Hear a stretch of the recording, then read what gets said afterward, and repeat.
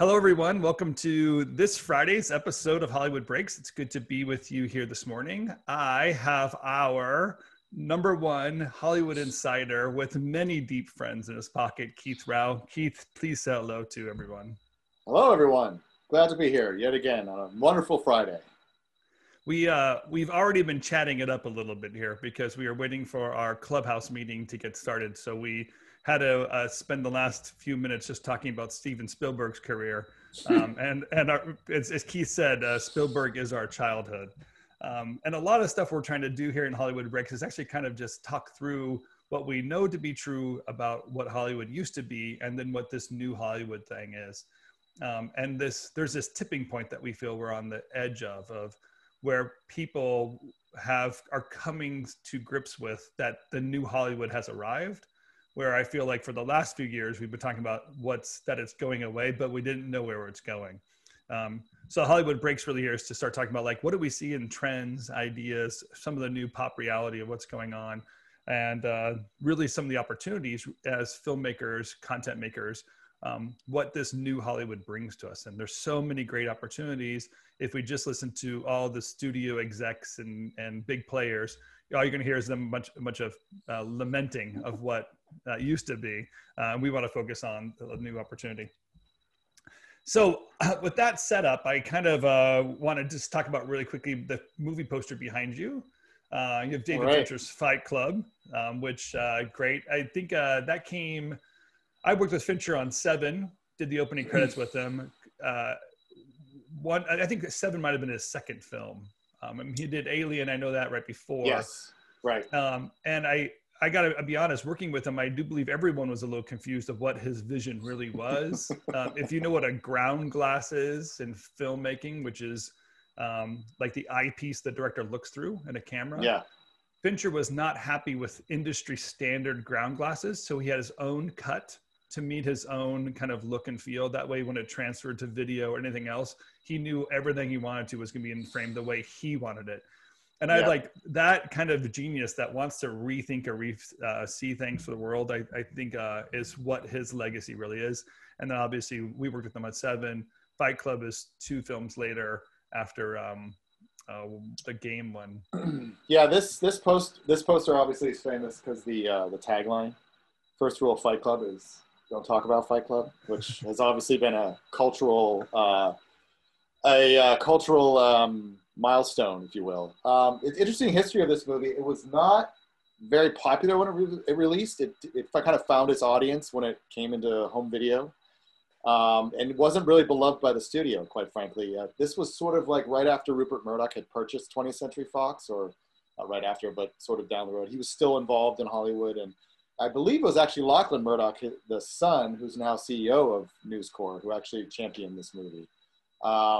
And it is a great movie, visually unbelievably cool.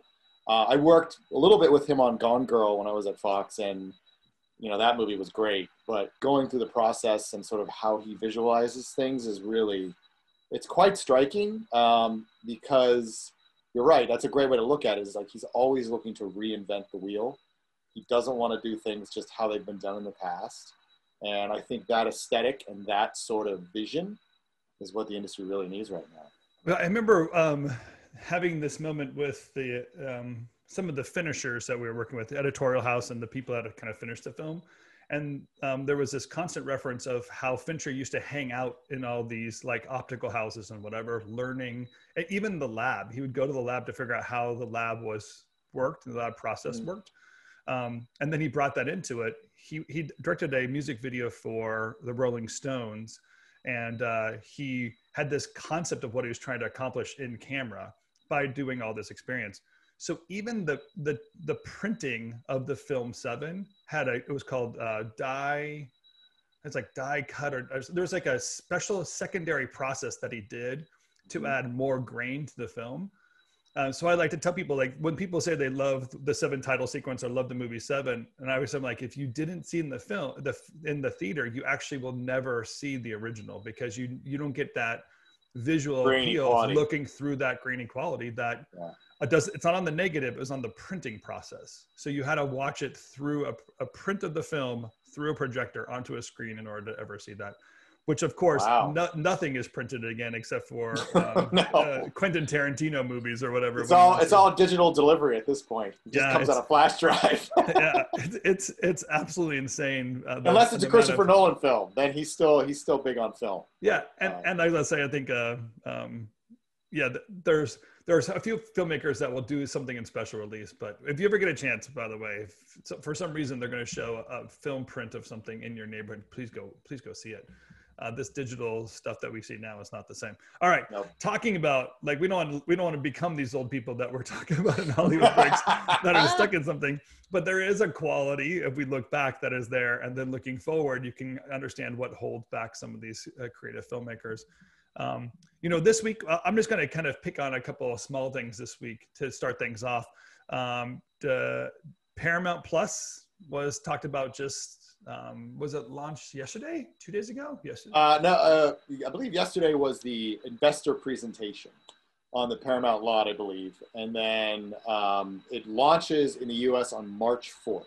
March 4th, okay. Yes. So we're coming up on Paramount Plus, but from what you were saying earlier, you recognize that after the investor presentation, stocks dropped. So there was something that the investors didn't fully back. Well, it was kind of it was kind of interesting because the analysts who were there were sort of wowed by it, but the stock dipped. It's up about 2% now, but it was down closing around 4%, I think.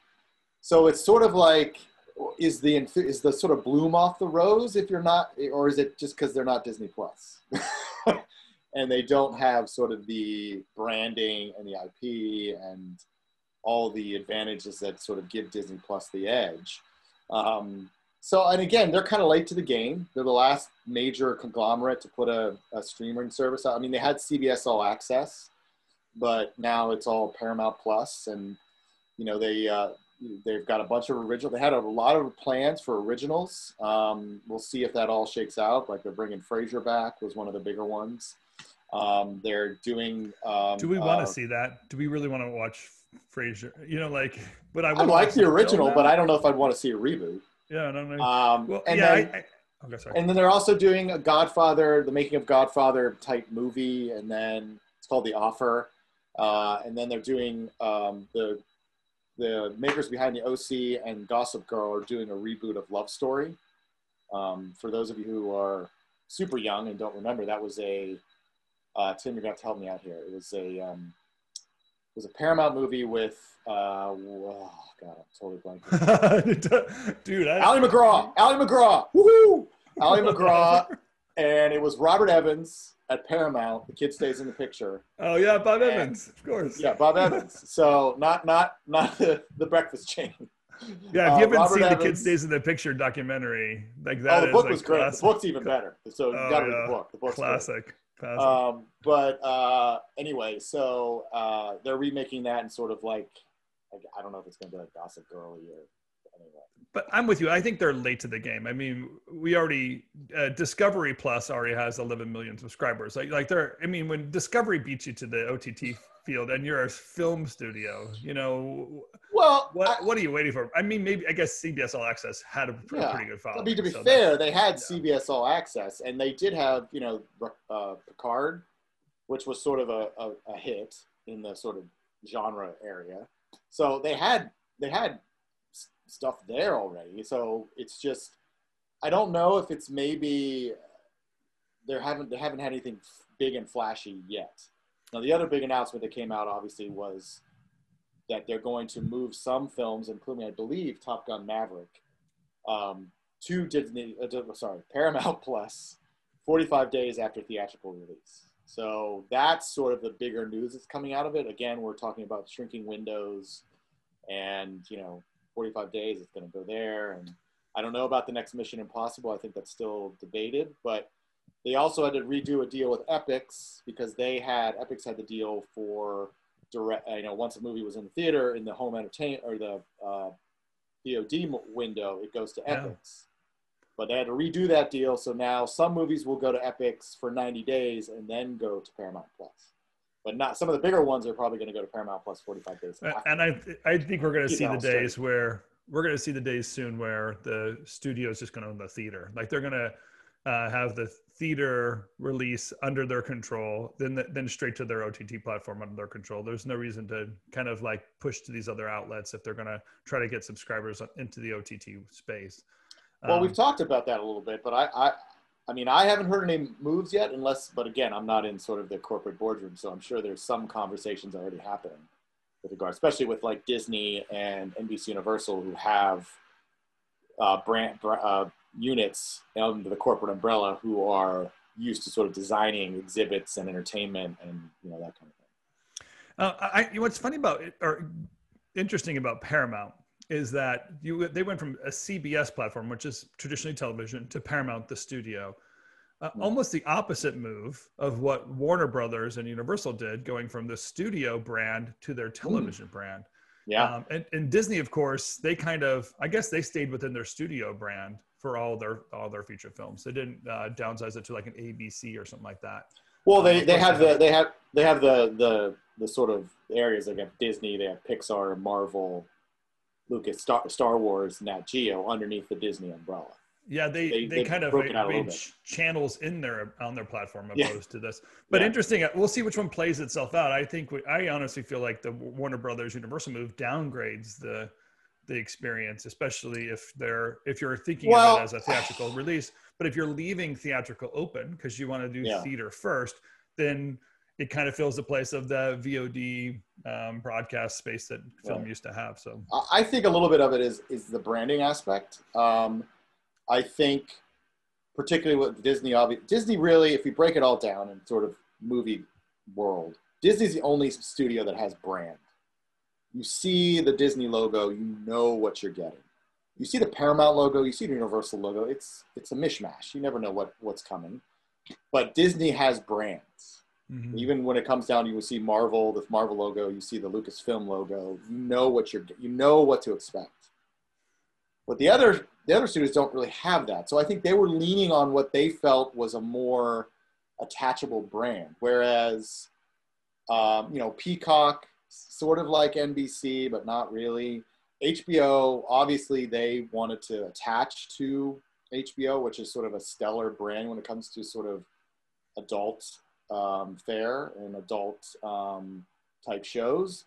A lot of people would argue that turning it into HBO Max hurt HBO, the brand. And some of the evidence exists that that's the case. Yeah, and then you look HBO at Go.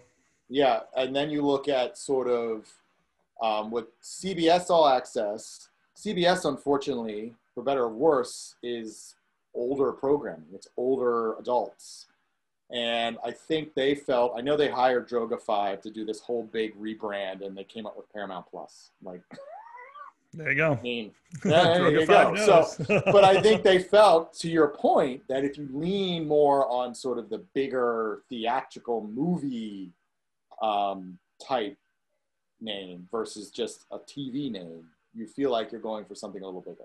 And maybe that was sort of the justification behind it. All right, let's pivot here because there's a kind of another, we'll say, traditional Hollywood experience, which is the Golden Globes, is something that's coming at us this weekend as well. Very interesting that the Globes are happening because there's usually Globes is a celebration of film and it's a precursor to what we're going to see in the Oscar season, the nominees and the wins or whatever. I would not have known the Globes is happening if you didn't tell me this on our briefing this morning. So, well, it's only because I've seen the promos. That's, I mean, really the only reason I realized it was this weekend because of the promos. But the disconnect is real. Like the disconnect of like, I mean, were there films? Did something happen? I saw recently the Academy, the Oscar Academy, released a list of films that were eligible. So even almost like they became the promoters of like, just in case there were some films, we're going to give you a list of what, so there's like to be fair to the Globes, it does involve TV shows. It's the only award show that's sort of considered a precursor to Oscars that has both film and TV. So what's somewhat cool about watching the Globes is, one, it's a little bit crazier because people drink the whole time because you're sitting at a table and you've got the Moet champagne that just flows like water. Yeah. And you've got a little more edgy hosts. This year it's Tina and Amy again, which I'm sure their opening numbers will be will be funny. But it's also but nothing involves will beat Ricky Gervais. That opening. yeah, it's not going to be a roasting. It's not going to be a full on roasting like it was last year. But yeah. It's the combination of sort of the booze flowing and then having both movie and TV stars in one room. So that's sort of the interest of it, but it's not going to be like that this year. Like, I don't even know if I've heard that they've told some nominees to not have friends over. So I don't know if that means they're going to just stand up at their house. It's going to be, it might be similar to the Emmys, because I thought the Emmys did an okay job with that, where it was, like, all the shows were sort of in their own little pods. You could potentially do that with the films, like all the little films could be in their own little pods and the shows will be. I don't know how it's going to flow, but you're right. It goes to the point of, like, were there any movies released this year? Like, no, not, well, they were technically, but did any of them really churn any sort of cultural conversation? No. Yeah, they not did. Really. Nothing really stuck, or if they did, it feels like 20 years ago. I mean, if you were to tell me a film that came out in November qualified, I wouldn't even know if I saw the film or not. There's such a disconnect happening, which really does kind of paint the picture of what the opportunities coming through the Hollywood experience. I read this last week that like the major networks are dropping the ratings, the overnight ratings anymore. So the Variety was just reporting that NBC is doing that recently, and that recognition, like how content is viewed and the value of content isn't just in that one-time pop culture experience. Just for people to know, overnight ratings are the ratings where you kind of know that they call it going live. It's the first time that show is broadcast. And if you have a good following or a strong following, something like Seinfeld, your overnight ratings basically captured a good 20% of the audience or something like that. Now the ratings are sub 1% of all viewing. So here's the quote. I think this is a cool quote, Keith. This is Stuart Levine from NBC, and he in making this decision of just dropping overnight ratings as a measuring stick for their company. Which, again, if you're an advertiser during that half-hour block, you want to know that everyone was watching that network at that time because you want the eyeballs for your marketing. He said, "We didn't come to this decision lightly, but we believe it's important to accurately reflect how the television business is changing." Or you and I say changed. Yeah. Specifically, how these early ratings numbers are no longer representative of the performance of a particular show or series. So, like, what he's really saying is, like, yeah, sure, the first time it's shown doesn't really express all the time people go to watch the show. So one thing I'm picking up there is that these overnight numbers are not the only numbers they're looking at. And clearly they have to give advertisers some number and some ratings in order to get those commercial dollars in. Yeah. But clearly this is a major player saying, yeah, the old is gone and the new has come. And that representation of what's happening is going to be something that are going to make major business decisions in these platforms, how they're going to choose people to make content with, how they're going to judge if that content is successful. And honestly, how us viewers are going to start recognizing and representing, oh, was it a good film?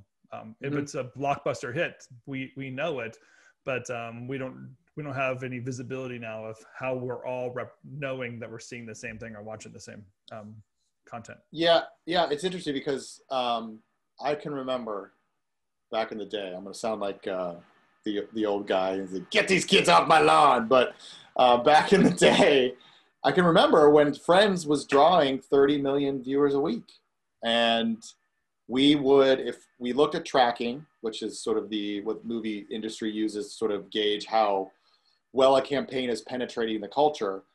And we were like 5 or 6 points down to where we felt we needed to be to have a good opening weekend. We could just run a spot on Friends, and we would guarantee get a 5 to 6, 10-point bounce on tracking the next day. That was that just sort of, and that was like 6 years ago, 7 years ago. We're not talking like a long, long time ago. We're talking like recently. And now I think what you're seeing, and this also ties a little bit about something you and I sort of bantered about earlier this week, in terms of the studios doing the same thing, sort of holding back numbers. It's because I think, yes, there is a sense that the metrics have shifted, and they tried to accommodate for it for like live +1, live +3, live +7. For those of you who don't know typical ratings, that means what the rating is over 3 days, the day of, and then 3 days after, the day of, and 7 days after. Even that sort of hasn't become sort of a standard anymore because people are just watching whenever they can. And I think what's also that's driving a lot of this is the idea that the wide press is not necessarily going to dive into the details of why a show got bad ratings or why a movie got poor box office. Or can justify it. You're right. There used to be people that basically grab the ratings and then do a review based on why it performed in certain ways. Now because there isn't any real indicator why that's happening. Nobody knows yet. Everyone loves to sort of write the first like critical broadside against a movie that was supposed to be a huge hit and turns out to not be a huge hit. Like the same thing with a TV show. And I think they know that the press is never going to give all. It's about the headlines. It's about the clicks. So if you need that headline, the headline is not going to be this show. The example they used in the article was Young Rock. It's not like Young Rock is going to be, is a huge hit. It's going to be Young Rock premieres with disappointing numbers. And then that drives the narrative, like for the rest of the week. And then anytime The Rock's interviewed or Dwayne Johnson's interviewed, it's going to be, well, how do you feel about your show tanking? Like, it's not going to be like, oh, Young Rock had this number, but it doesn't really count for X, Y, and Z. That'll probably be buried down in like paragraph 6. So that I think is also something. But making this decision, they're wiping out the ability to kind of have that narrative take place, right? That's some of this goal is like, we're not going to use those numbers anymore because those aren't really giving the full picture of what's actually with our content. So by them unsubscribing to that kind of viewership or the kind of rating system is asking the press or the followers to recognize like there's a different conversion taking place here. And that's, we're seeing that across the spectrum, like not only just on television. This is NBC pulling away and saying long gone are the days that, everyone really watched things live. I think the pandemic turned the same thing into theaters. Like no longer are the days where movies are only seen in the theaters, how you would take that same quote and move it there. And therefore the numbers were going to count, the visibility going to count, or even a filmmaker's credit is no longer have the blockbuster numbers attached to their credit. We were going through the Spielberg's list. All we could, for the first 20 years, there isn't one film that's not a blockbuster. There isn't one in a 20-year span. That will never happen again because there are no longer blockbusters at the same scale anymore. So that era has ended. Those filmmakers have ended, and the scores ended. That changed all of our careers, by the way. If you're a content maker, that totally changes your career. What your goalpost is going to be is very different. What the yard markers are along the way can be very different. And even who you want to make deals with, each theater might or each studio will make different deals with you to give you different returns. Hey, if I'm Disney, I'm going to get you numbers on my platform. Oh, if you're Warner Brothers or Paramount, I'm going to get you, more visibility, more artistic flair. That kind of decision making is going to be more relevant to people living out this career.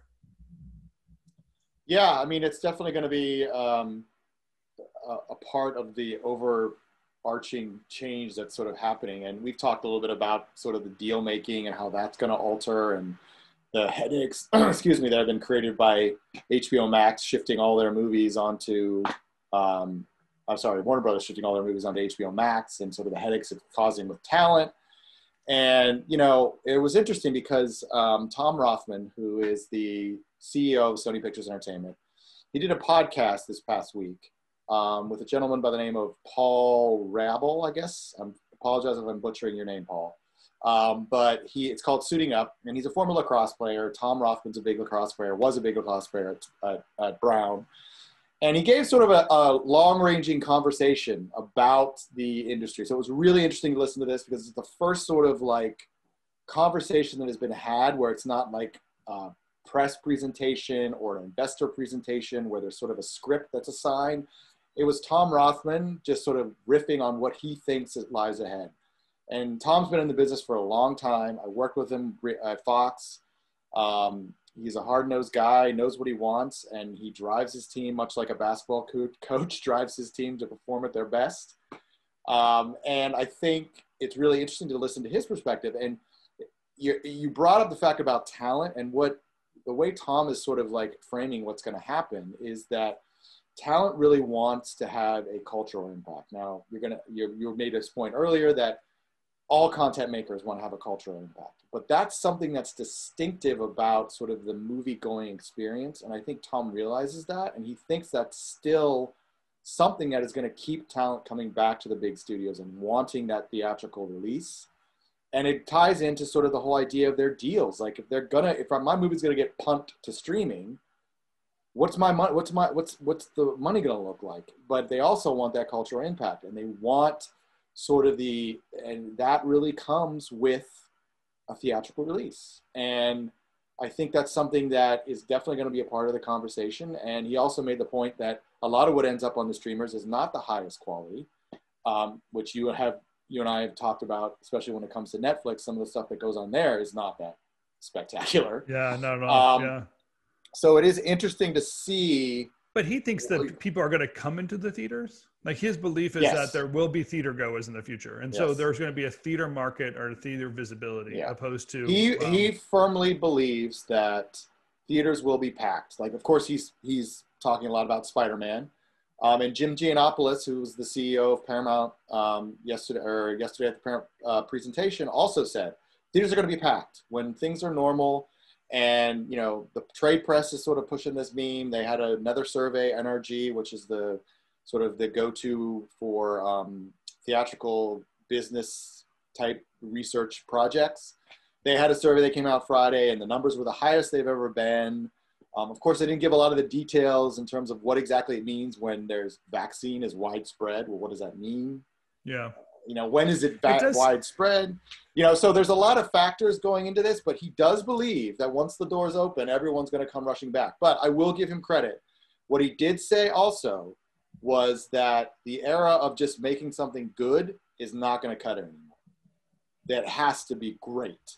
In other words, he used a quote that Beyonce once gave to someone who asked, like, the key to her success, and she said, make dope shit. And that's sort of like Tom's mantra now. Is like, we have to make dope shit. If we're going to get people back into the theaters, we have to sort of step it up. And this sort of ties again to the idea of the scene that we talked a little bit about earlier in our pre-show, sort of from The Holiday. For those of you who don't watch the movie, haven't seen the movie, there's a scene where Kate Winslet's character she befriends this writer in LA, and she goes to the WGA, and he's being honored, and the first thing he says is, I remember, because he'd worked for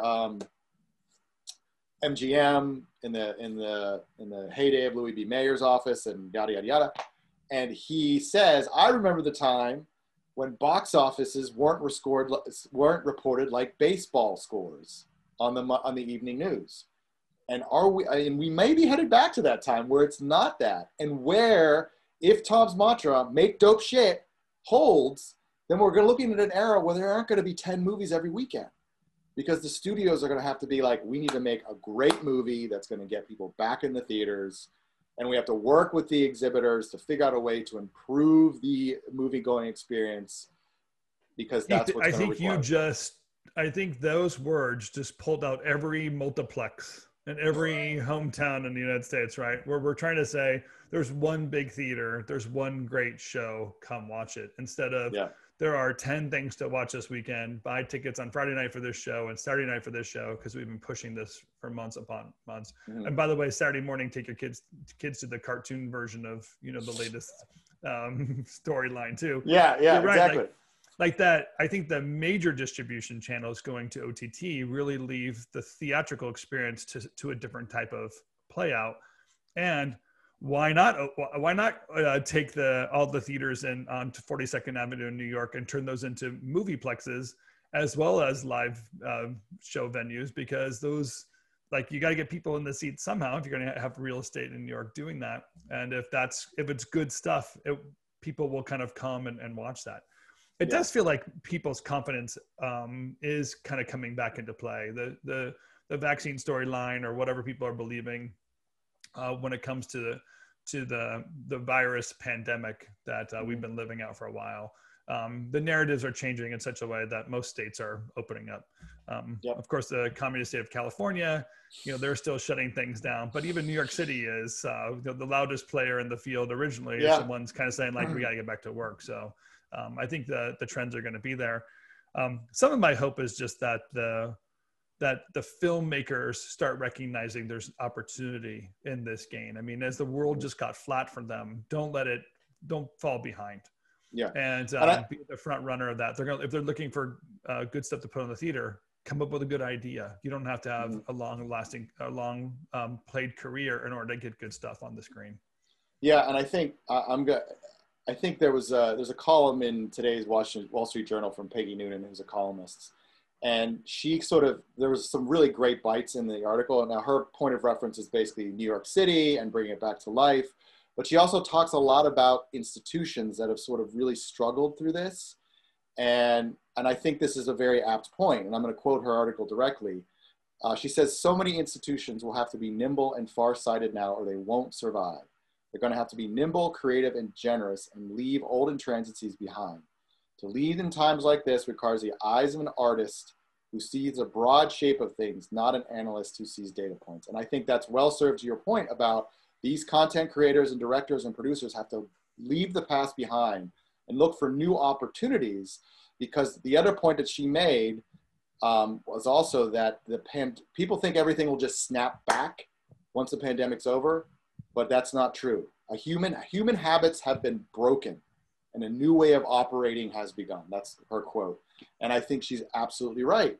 And you have to sort of dig down and figure out, what can we do? What can we take an opportunity to change the things that weren't working before? And I think that if the mantra coming out of the industry is going to be that we open the doors, they'll come rushing in, then the industry, I think, is going to be shocked, because then they're going to be waiting a long time for it to actually be a point where it's profitable, because New York is open, but it's 25% capacity, which is like 25 or 50 people. A blockbuster like Black Widow cannot make back its budget with 50 people. I think that's a great way to wrap up this episode, because we all know that that's what's true. And honestly, the reason why we got in this business, right? Yeah. To make dope shit, as you say, like to get something out there, to put the artist expression first, and to not let it just be commoditized and pushed beyond those limits. If OTT is the one that's pushing the commodity and making just a series of constant feed using top stars on a weekly basis, let Netflix have that. But let's preserve then the theater experience for the great art. I'd love to see that in the future. All right, my friend. Well, another great episode. Thank you again for being part of this. I need to thank the people behind the scenes, because Lydia is not only just multitasking behind the scenes and keeping us on track for this show, she's also having to coach us through Clubhouse and how that process works. So Lydia, thank you for all that you're doing. We would not have this show without you. Curly Joe, thanks for helping us in support and making this show happen and getting it out there on the platforms. If you are interested in following us, we are on YouTube. You can find our channel there and subscribe there. Our episodes all exist that way. Keith and I are also available on Instagram. I post on LinkedIn. We post on Insta, all that stuff. So feel free to follow us, send us information, and of course, join us next week here live or in Clubhouse. We'd love to see you more. Keith, until next week, have a great week, and we'll just gather more stuff. I guess we'll watch the Globes, and we'll have more report. Maybe. I mean, my wife doesn't want to watch, but I might have to figure out a way to do it. And I just want to say, to finish on a positive note, opportunity is knocking in this business, in this industry. We just have to grasp it. This is the time when we can really make some impactful changes to an industry that's more or less been stagnant for the last 50 years. And this is our opportunity. Yeah, and on that note, I'm out. All right. Thank you. All right. See you next week. See you next week.